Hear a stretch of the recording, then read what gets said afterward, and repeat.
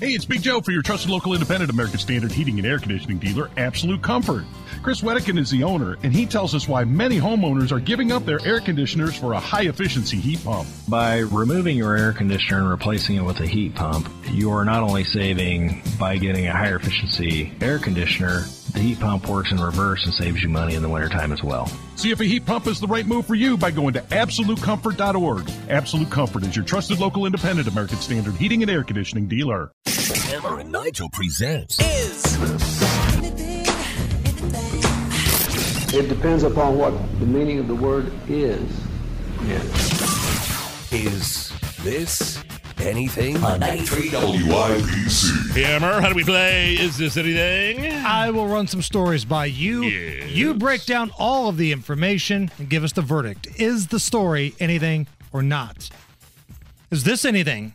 A Canadian man says that his app unlocked and then started another person's Tesla that was parked next to him, causing him to accidentally drive away in the wrong vehicle. Here he is breaking down what happened. I start driving it. I noticed there was a crack on the windshield, and then I called my wife. What happened to the windshield? Next message was, you are driving the wrong Tesla car. I think there was 2 Tesla cars which are parked side by side. And because I was in a hurry, I jumped into somebody's car. I was surprised how I was able to drive somebody else's car. Yeah, that's surprising. All right. That's a problem with Tesla. Your app can unlock and drive any Tesla car out there. That seems to be something for sure. They seem to have Tesla. Look, don't get me wrong. They're a cool car. I'd drive one if I could afford one. Because mostly I just drive back and forth to work. I mean, it costs me about $100, every 7 days to fill up the truck.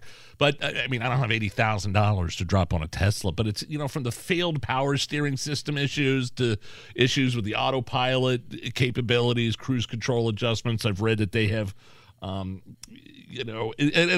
expensive maintenance. And there's maybe some privacy issues with potential to be hacked with the systems, the computer systems they use. And it just seems like they have a lot of problems. And being able to use your app to open another Tesla and drive it home by mistake is certainly a problem. I mean, it's really state-of-the-art technology for the carjacker that really wants to take his business next level.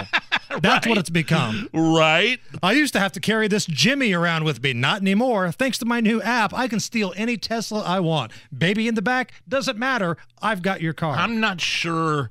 I wonder how easy it is for those Teslas to be towed as well. I was kind of reading you have to have a special kind of tow truck if you break down on the side of the road or the battery fails or something like that. Just sounds like a big pain in the ass. Just go get a car that has gas.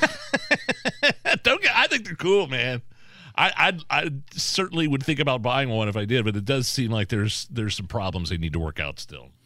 Is this anything? An elderly man in California survived for almost a week in his car stuck in a snowbank.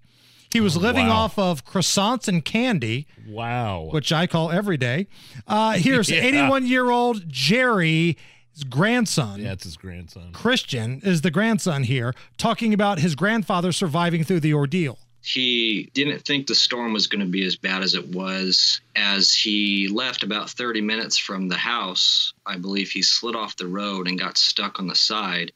And that's when the blizzard hit. Finally, I prayed about it hard. And the next day, it was the most beautiful day we've had in weeks. And they were able to get a helicopter out there and rescue him.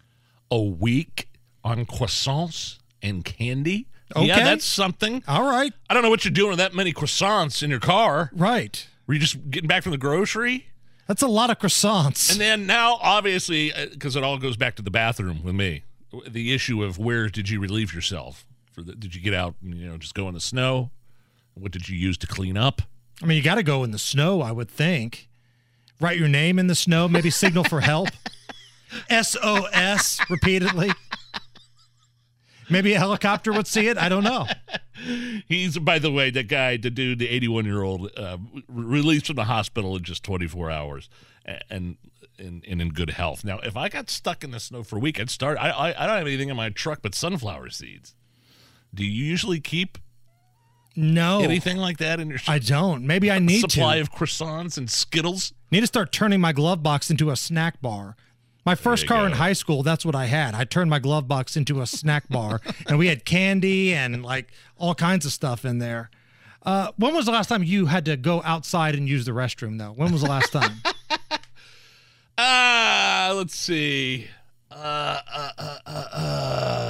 Probably just at like in the summer at one of our neighbors' houses when we're all outside, having beers, and it's, I don't want to go inside, and there, you just go around a corner in the woods. Right. That's probably it.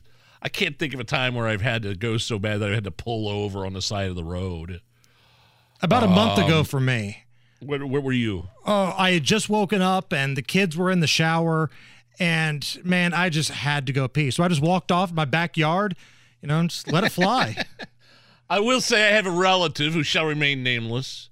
When I was a kid, that we had to pull over on our way to Florida, and this relative had some serious intestinal issues. Oh, no. And on the side of the interstate, had to do it.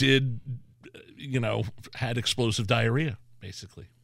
I shall remain nameless, the person that wasn't me. Right. I'd admit that if that happened. Right. But unfortunately, I still remember. Were you sitting there watching this relative do it? I couldn't. We were hidden from the. Were you making eye contact? There was a lot of laughter. I remember a lot of laughter. Allison, do you ever pee outside?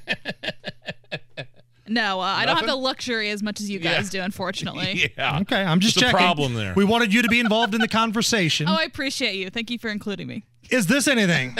A Mississippi man dropped almost 400 pounds in around 3 years, keeping a promise to his grandmother. Here's Nicholas Kraft talking about his journey losing weight and trying to get healthy after weighing in at 649 pounds. The doctors told me if I don't do something about my weight issue, I was going to end up dying between 3 to 5 years. So I made a change. It scared me. I had to do something about it. I had suicidal thoughts before, too. I talked to my grandmother. She's the one that really pushed me at the beginning, too. You want to talk about a seemingly uphill battle that you could not wrap your mind around, is losing hundreds and hundreds of pounds because you weigh close to 700 pounds. That's unbelievable. That just it doesn't seem like I don't have that mentality in me where I just give up, I can't visualize a person weighing that much. You'd have to I saw the news story on this guy. You'd have to, when at his heaviest, you'd have to get him out of his house with a crane if he died. Like he wouldn't be able to fit out the door. Now, the other part of this story is that he didn't use gastric bypass surgery, none of those stomach, those rubber bands they put around your stomach. He did it with good old diet and exercise. Really? 400 pounds. Good for him, Diet man. and exercise. The guy's an inspiration. Yes, this is something. It's the Hammer and Nigel Show.